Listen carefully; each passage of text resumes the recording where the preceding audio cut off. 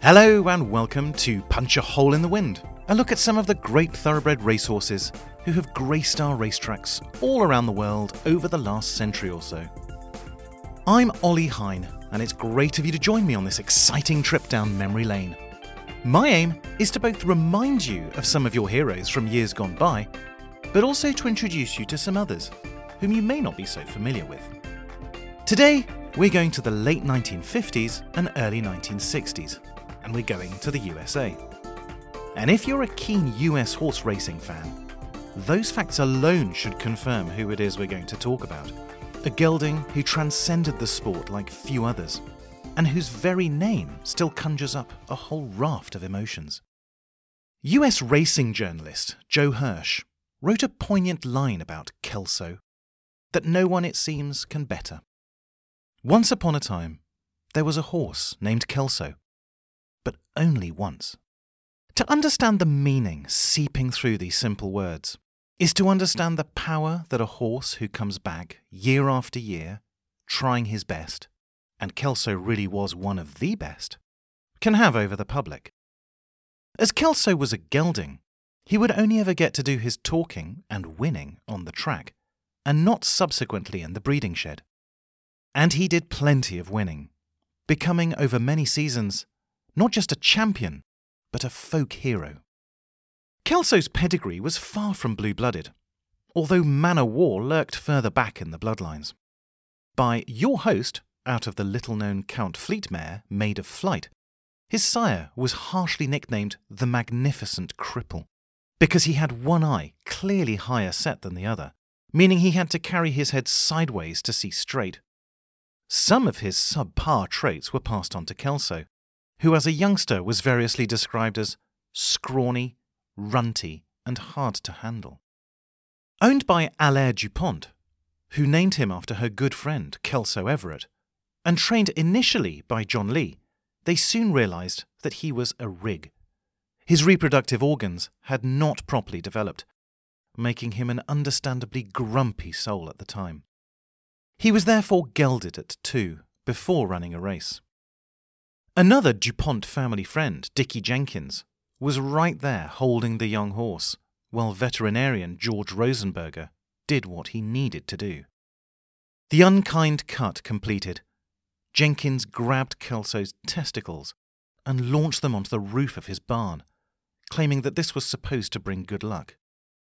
Bearing in mind what was to follow, it would be wrong to question this. Kelso's career that year was good, if unspectacular, with a first and 2 seconds in some minor races, with little indication of the dream that would follow. Passed on to Carl Hanford's stable over the winter, Kelso suddenly started filling out and developing a real focus to his running. He didn't run at 3 until the Triple Crown was done and dusted, but his first 2 races, won by 10 lengths and 12 lengths, showed that this was a different and much improved beast. A rare misstep in his next stakes race at Aqueduct was quickly amended for by a 6-race winning streak, improving with each and culminating with victories against the older horses in the Jockey Club Gold Cup and Hawthorne Gold Cup. The former in a new US record of 3 minutes 19 and 4/5 seconds. To place himself further in hallowed circles, he matched Man o' War's 13-furlong record in the Lawrence Realization Stakes. In a rare change of tradition, the Horse of the Year award went to the increasingly popular gelding rather than the Triple Crown colts. Yet still, the best was to come.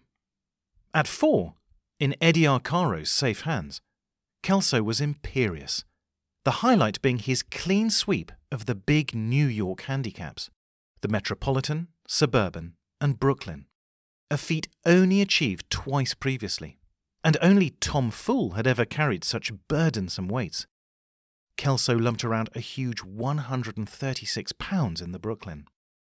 Another Jockey Club Gold Cup followed, as did a second Horse of the Year award.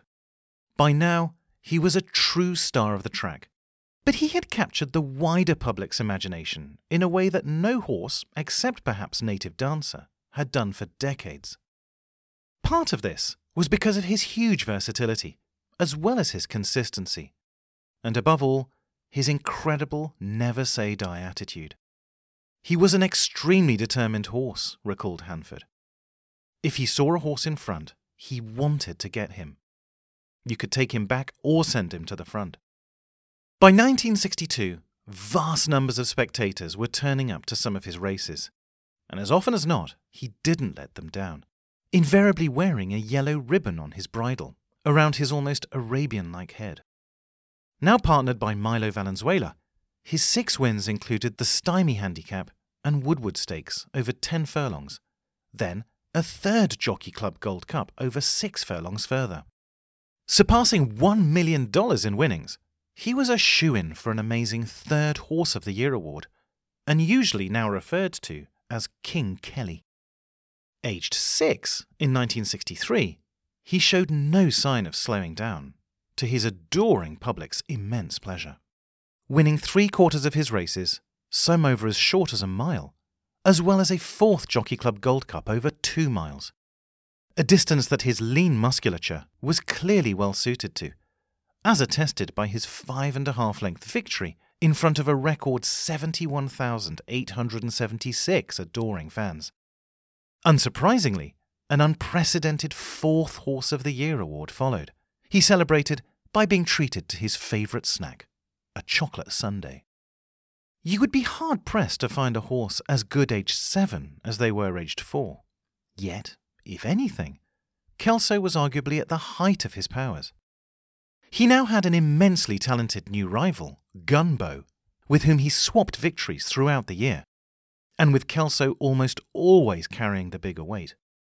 The zenith of their rivalry came in the Aqueduct Handicap, which, being held on Labour Day, and with King Kelly always attracting a large following, meant that the crowd that day was immense. The horses duly delivered. Gunbow took off like a scalded cat, with Kelso being pushed after 2 furlongs just to keep within 6 lengths.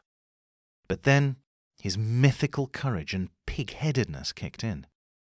Kelso utterly refused to be defeated that day, gradually reduced the gap, and finally broke his rival in a titanic homestretch matchup, getting up by less than a length.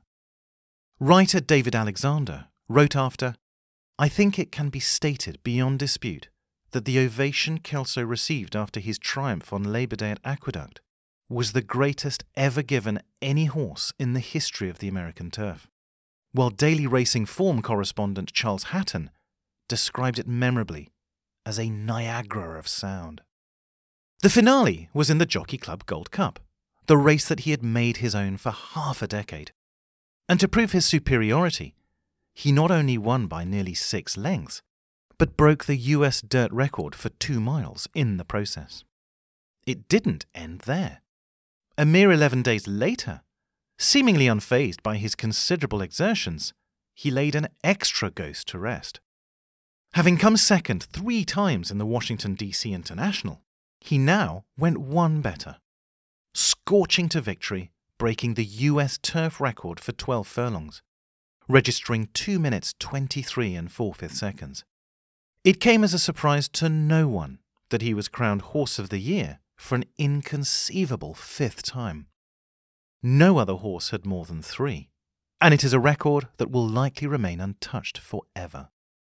The US may have been going through upheaval and optimism in the early 1960s, but as much as anything, it was also the era of Kelso. David Alexander captured this perfectly when he reflected, "If asked to state the reason why Kelso was the greatest racehorse we've ever known, I'd simply tell you that I think he's done more things better on more occasions over a longer period of time than any other horse in history. Or, maybe, I'd say it's just that I love him." Eddie Arcaro called him the best of all his rides without question, although he was also on record as saying the same about Citation.